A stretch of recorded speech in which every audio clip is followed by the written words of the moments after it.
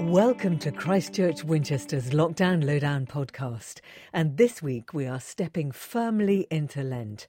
And as we do so, we're donning the sandals of Nehemiah as we learn from him and study the first 3 chapters of this Old Testament book. Our resident theologian, Canon Brian Wakelin, is here to tell us more. Brian, why Nehemiah? Traditionally, Lent has been a time of introspection and of looking inwardly on where we've been and giving things up and all those sorts of things. But actually, it's also a time of formation and of looking ahead. Very struck by Dean Catherine in her cathedral email this week.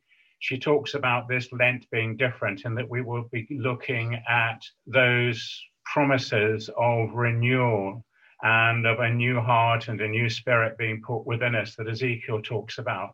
For us as a church, what's it going to look like over the next 12 months as we come out of lockdown and begin to rebuild? And for Nehemiah, he was in a similar sort of position of coming back into a city which was in ruins or in part ruins, and the need to rebuild, not just the physical walls, but to rebuild the community as well. Nehemiah is clearly a praying man. How does he pray? I think Nehemiah has an expectancy that God will work. He doesn't know how. Bishop David was using the phrase hopeful uncertainty when he was talking to the clergy in the deanery the other week. And I think there's something about that. When Nehemiah prays, it's over a period of 3 months, as far as we can tell from the text at the start of the book. He just lays out before God who God is, basically. He doesn't really pray a prayer of intercession other than open up a way for me to speak to the king at some stage. But he's actually relying and repeating God's promises from the past. So I think there is an expectancy that God will work, but he has no idea how that's going to come about.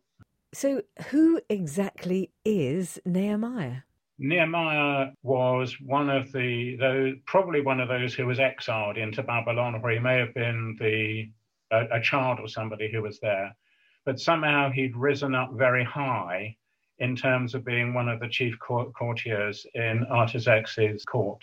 He describes himself as, just as a throwaway line, now I was cupbearer to the king. Being a cupbearer had privileges. It also had a downside in that, as far as we can tell, one of the key principal tasks he had was to not only serve the wine at the king's table or the drinks at the king's table, but to make sure that there was no poison in them either. So he was expected to taste, as far as we can tell. This was probably a slightly dangerous career move, but also from documents that we have elsewhere from that same time, from the culture around, it seems that very often the cupbearer was also one of the chief courtiers, so one of the chief ministers. I'll leave you to work out which of the ministers becomes cupbearer to Boris, but it was that sort of role. So that there was both a security angle to it. He was part of the bodyguard, but also that he may well have had responsibilities of advising the king. This relationship with the king seems crucial. Could you tell us how it works for good? When Nehemiah finally gets an opportunity to say something to the king, there's a wonderful little phrase that gets used, because the king says, "Why are you sad in my presence?" And it seems that this wasn't a criticism, which you might have thought it might be, but it's actually a genuine inquiry. There's a line which comes in the text which says, "For Nehemiah, I prayed to the Lord and I said to the king." There's just something there about all that's gone on in the previous 3 months of his praying. He's now saying, "God, as I open my mouth now, guide me in what I'm saying." Now, he then goes on to give a project plan and a bill of quantity, basically, to the king as to what he's going to do in rebuilding the walls. And so the king sends him back to Jerusalem. When he gets there, he doesn't go in with a great fanfare and say, "Right, hi guys, I've come in, we're going to fix it now." But rather he spends time looking at the state of the walls. He's appalled by it. Security-wise, it's a nightmare. Anybody could have walked into the city and done whatever they wanted. But more importantly, I think he views the state of the walls as impugning God's honour. Here is God's people, and yet they're living in a city which is not protected. What does that say about their God? And that's what leads him on, I think, to the next stage of calling the elders of the city together and saying, right, this is what we're going to do. And Brian, could you tell us more about the importance of the rebuilding of the wall? It's interesting when, as in chapter 3, when much of the community starts to repair the walls. The word that's used there for repair simply means to strengthen and to make whole. It doesn't mean to put it back as it was. And I think for all of us, as we look back over the past 12 months and as we look forward, so often the debate is, do we build back better? That we won't go back to as it was before. And there's a whole bundle of different areas where we might go back and do things differently. And I think that's really where some of the challenge of Nehemiah comes. I mean, he's prayed, but what about our prayer lives over these past 12 months? What's changed, and what will we want to keep as we go forward? What is it that we haven't missed, and therefore were those things not needed in future? What are the things that we've really missed? How are we going to build those up?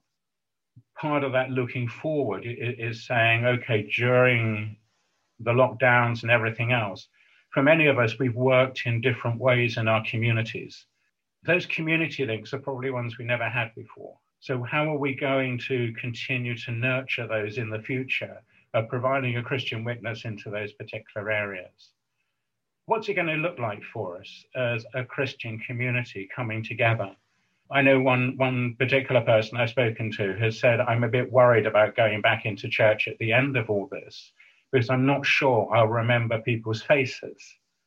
So what will it be like for us as a church in going back? There's a wonderful section of Isaiah in Isaiah 58 where he talks about a whole bundle of social injustice. But I love the way in which the Message translation wraps all of that together. I'll just read what it's there. It's Isaiah 58, verse 12. You'll use the old rubble of past lives to build anew. Rebuild the foundations from out of your past. You'll be known as those who can fix anything, restore old ruins, rebuild and renovate, and make the community livable again. I've just stuck by that particular phrase of making the community livable again. And I think that's what Nehemiah actually achieves through bringing people to rebuild the wall. And a bit later on, as he goes back to try and encourage them in what it means to live out godly lives. Finally, what's your prayer for Christchurch?